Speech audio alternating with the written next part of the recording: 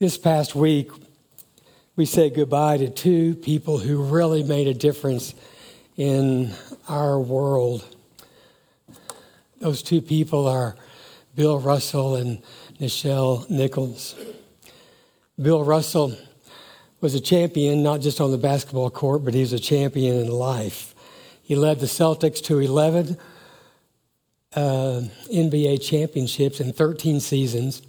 He took a kind of a no-name college to two NCAA championships in 56 and 57. I didn't know this until he died, that he's the guy that kind of started the whole defensive move of blocking shots. When he was playing ball for Boston, he jumped up and blocked a shot, and his coach says, no, a good defensive player never leaves his feet. And so Bill Russell changed the entire look of a defensive play. But his legacy is not so much what he did on the basketball court, it's what he did in life. His legacy is that he chipped away, and at times he shattered racial prejudices and discriminations.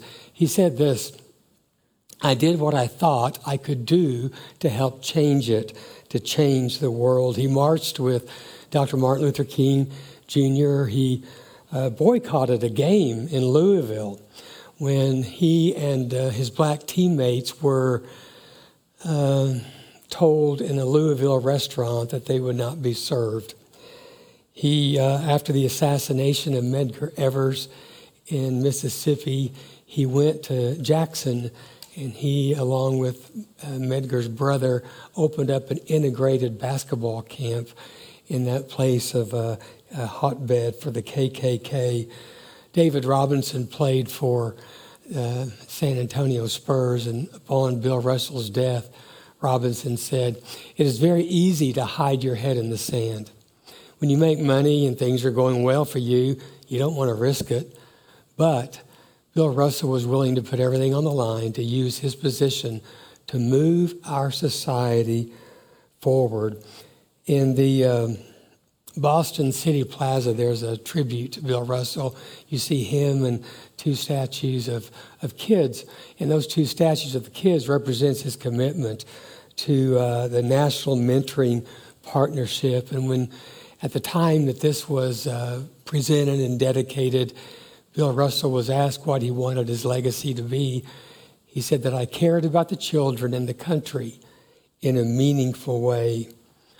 Written on the block next to where the statue of the girl is standing is a quote from Bill Russell. Never go out there to see what happens. Go out there to make something happen. A difference maker. Somebody that had an impact on our life. And then there is Nichelle Nichols, better known as Lieutenant Uhura. Does anybody else besides Gary and John and I know who they are? Yeah.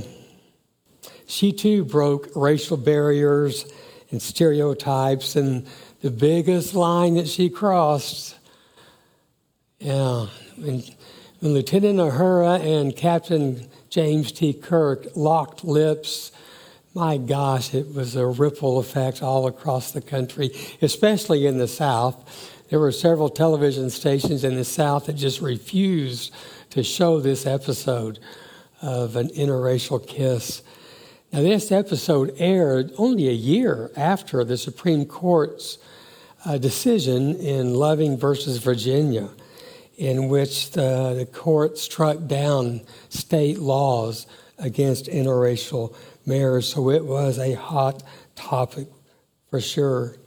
Nichelle had planned on leaving Star Trek after her first year, but she attended an NAACP meeting and happened to meet and visit with Dr. Martin Luther King Jr., who told her in no uncertain terms, you cannot do that. You cannot leave Star Trek, and this is why. Don't you understand what this man, the creator of Star Trek, Gene Roddenberry, has achieved? For the first time, we the black population of the country are being seen the world over as we should be seen. He goes on, this is a God-given opportunity to change the face of television. I like this, change the way we think. We are no longer second-class, third-class citizens. Roddenberry had to do it in the 23rd century, but it's the 20th century that's watching. Yeah, Gene Roddenberry just took us into another world of peace and equality. Gene Roddenberry said about Dr. King, talking Lieutenant Uhura into staying, God bless Dr. Martin Luther King. Someone sees what I'm trying to achieve. When Denise and I watched this episode on the news this past week, I asked Denise, oh my gosh, where was the church in this? Why was Hollywood taking the lead on creating an equal and a just society? Why didn't the church have a voice? Why didn't the church use a voice in these hot times of discrimination? Why was it Hollywood? And that wise Denise, she said, well, at that time, all of the church people, all the pastors were saying Hollywood is just a bunch of liberals. And she was exactly right. I don't know why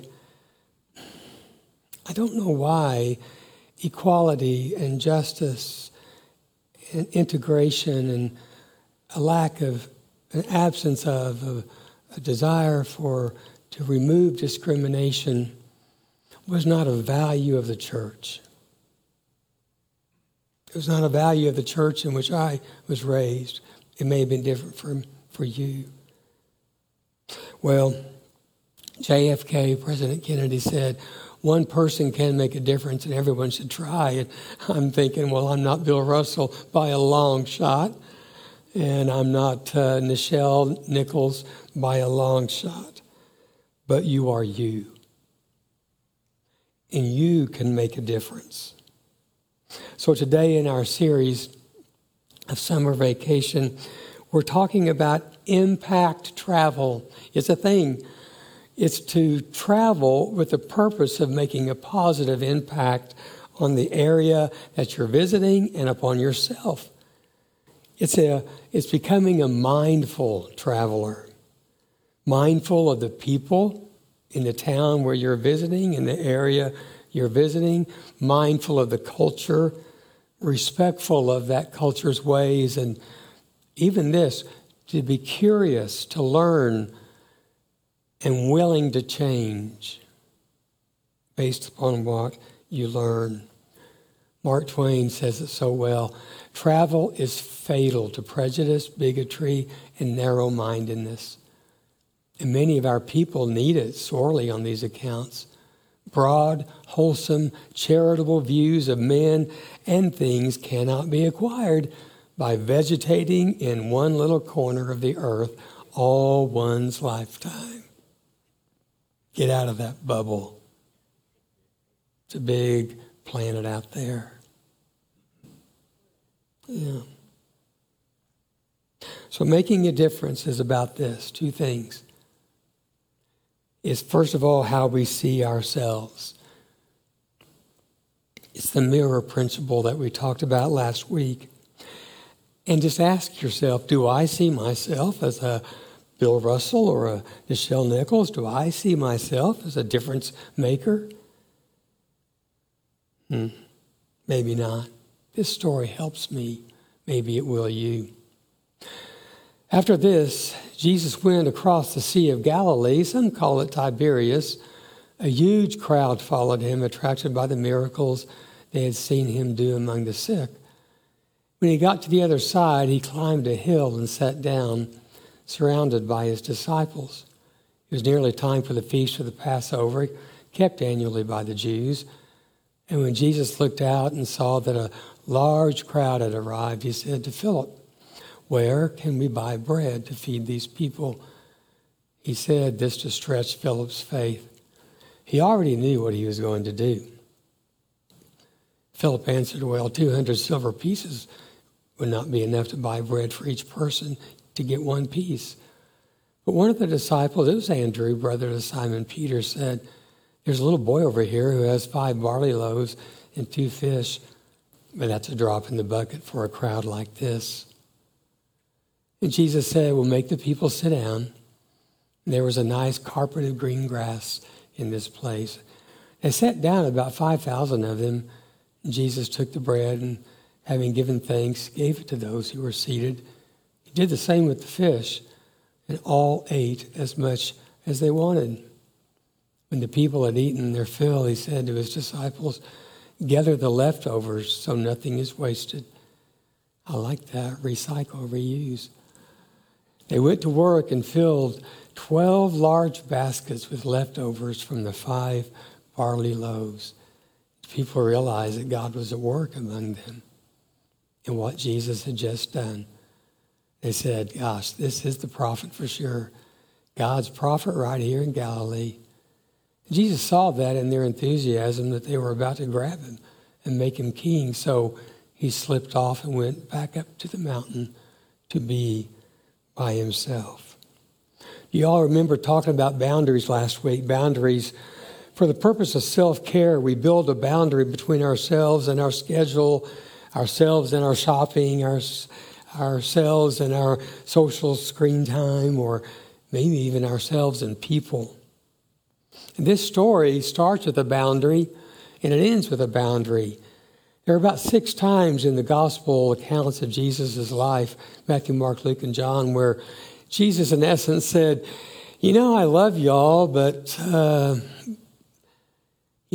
just can't deal with you right now. And he went off by himself.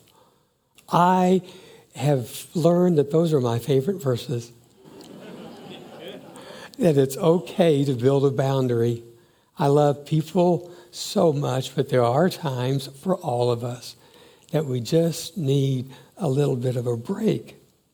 And so Jesus knew he had to take care of himself. And so he left to get away from the noise, to be by himself.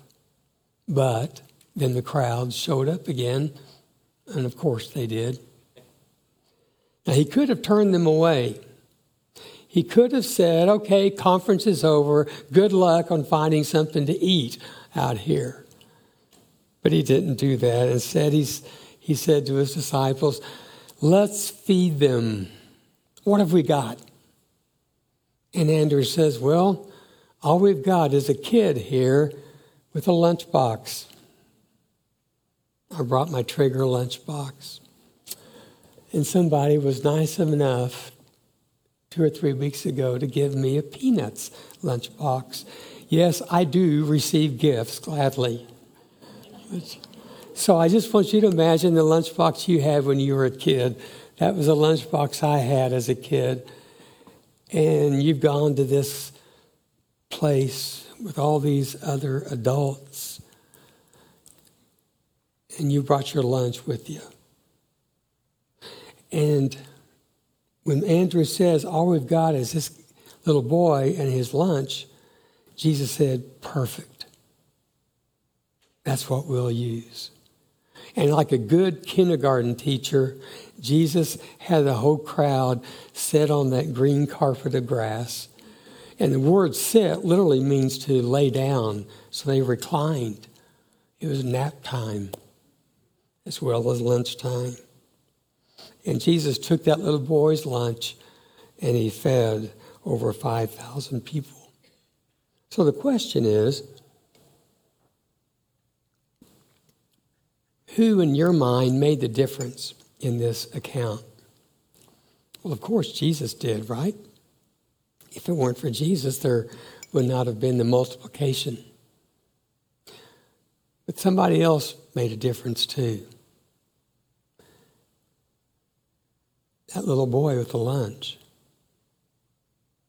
When that little boy showed up in that big crowd of thousands of people, probably nobody paid any attention to him. That little boy didn't matter. And then who could have imagined that that little boy's lunch that he had stuck in his Trigger lunchbox, such a small thing would have been used to make such a big impact. And today you're that little boy. And what you have in your hands are a little lunch. Oh no, I'm not a Bill Russell, I'm not a Nichelle Nichols, but I'm a little boy. And I've got a lunch. But in addition to that, somewhere behind that story of Jesus feeding the 5,000 is a parent who that morning made a lunch for their child. Behind this miracle, it is recorded in all four of the storytellers of Jesus' life, is a parent who does what every parent in every age and in every culture does for their children. They just took care of their kids.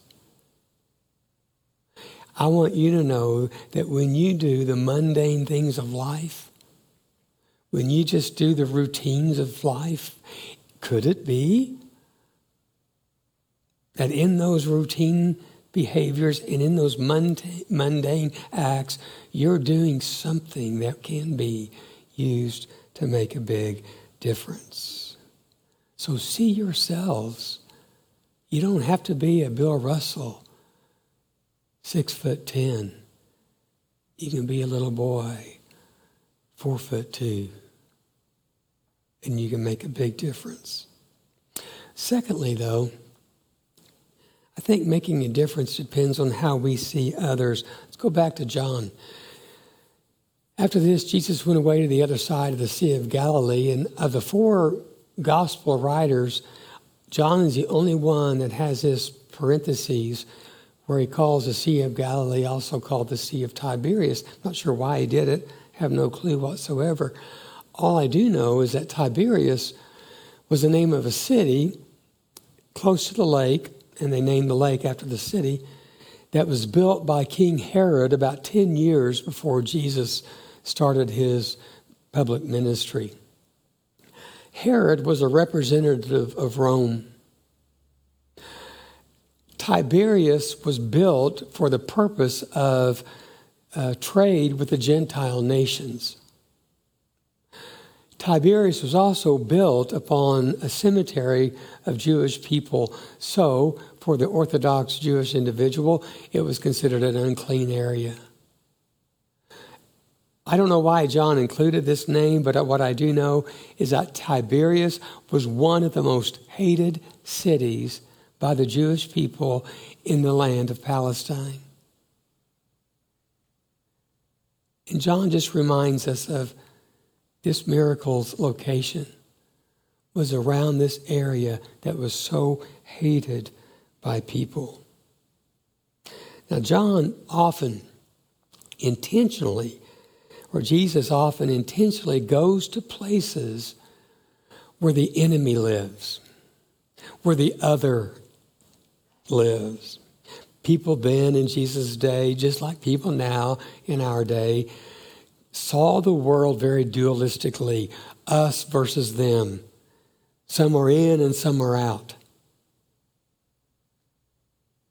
But Jesus overcomes this dualistic mind, this dualistic thinking with a contemplative mind and a non-dual mind.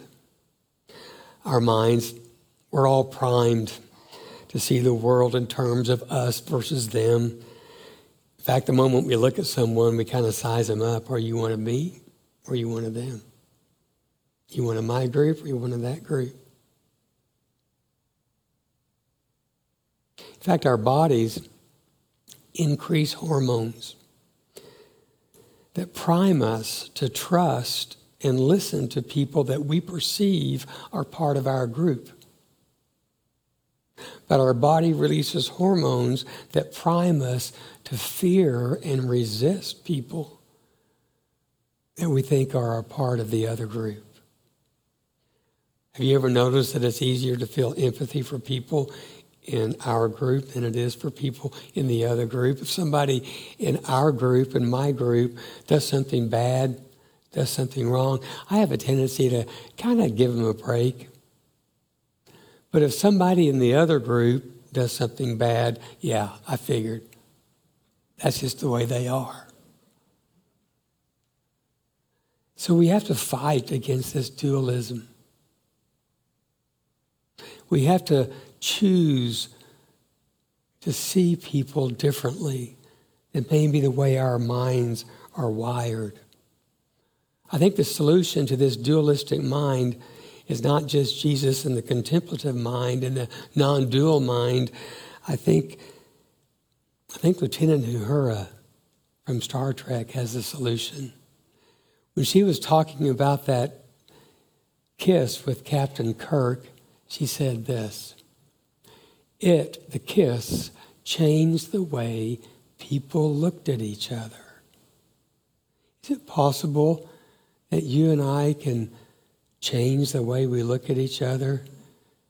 Is it possible that we can change the way we look at people that we have said are the them in the other group?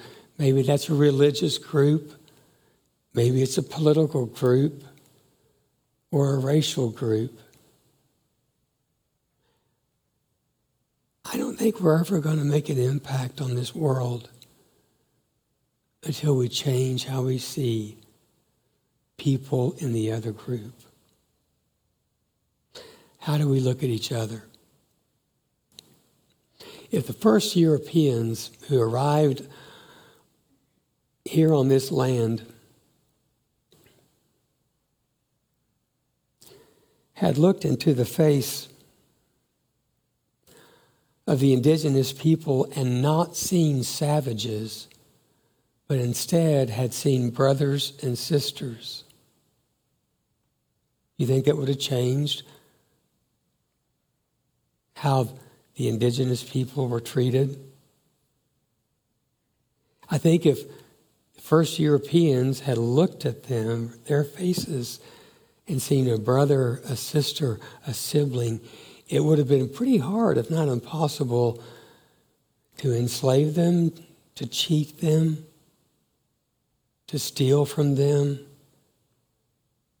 to attempt to exterminate them.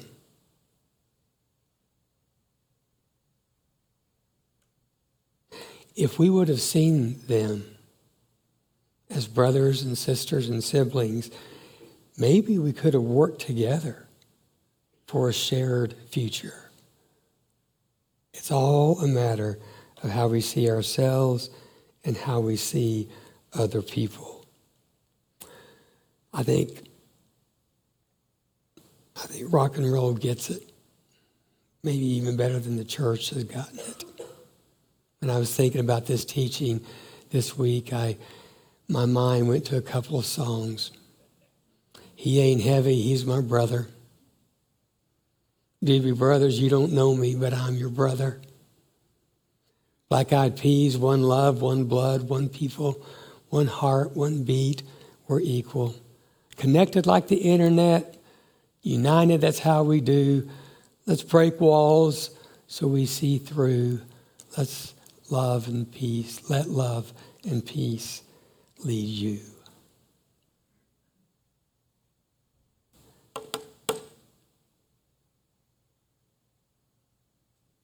Maybe that's why so many preachers of the 60s preached against rock and roll music. I don't think it was about the sex, drugs at all. I think it was about love and peace. They didn't want us to get into that.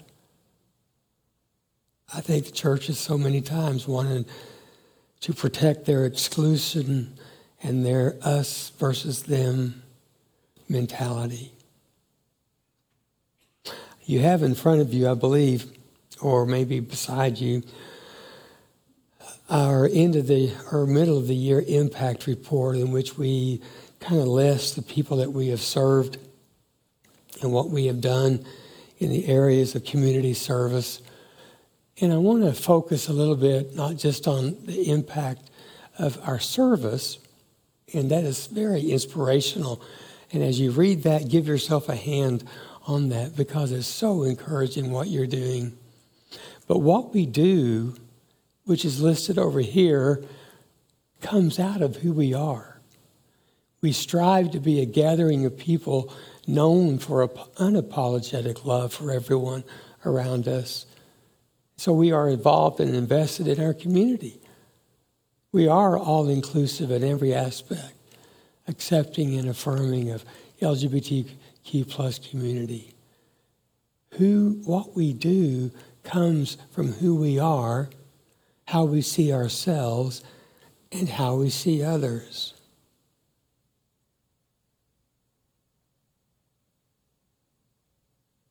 At that NAACP meeting where Nichelle saw Martin Luther King Jr., after they visited a little while, Martin Luther King Jr. told Nichelle, "For the first time, we are being seen the world, all over the world, as we should be seen." So here's a practice that I began doing about 20 years ago, and I wish I were more consistent with it. But as I walk through my day, and if I'm on the street, or if I'm in a store, or if I'm at a ball game, or on the golf course, or playing pickleball somewhere, whatever I'm doing, whoever I see, I mentally say to them, brother, or sister, or sibling. No matter who they are, no matter what politics they have or income they have, I am trying in the best way I know possible, and there are probably better ways that I've not yet tried, but to reframe and retrain my mind to see people who are on the other side, in the other group, politically or religiously, as a brother, a sister, and a sibling. I think we can retrain our brain. So those are two things. See who you are and see who other people are. See yourself as a difference maker. See others as your brother, sister, your sibling, not your opponent. See us as one. And then, okay, what can I do to actually make a difference? I want each of us to know that we've got a lunch box. It doesn't have to be very big. It can be something as small as what you have in your lunch box right now. Let's pray.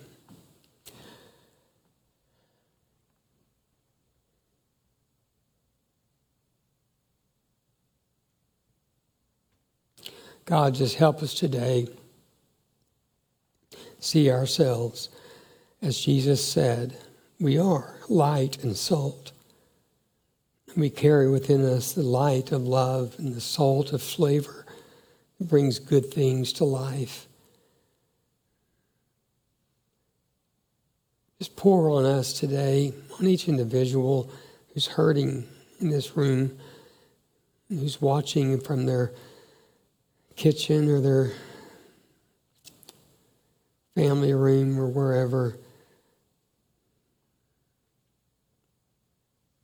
The light of your acceptance and love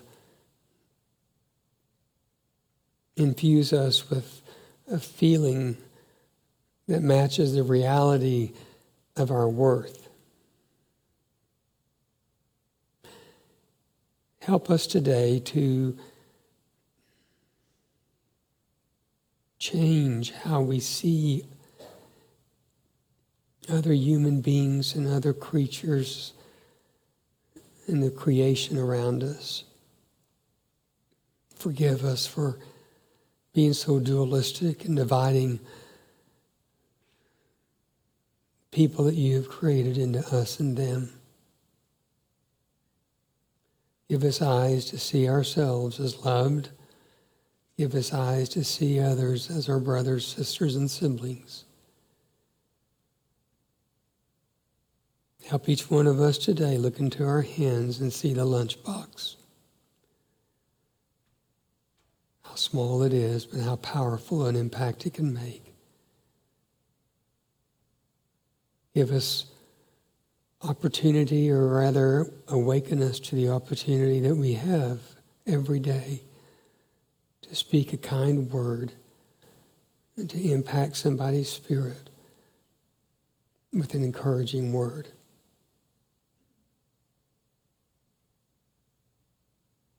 In the name of love, I pray.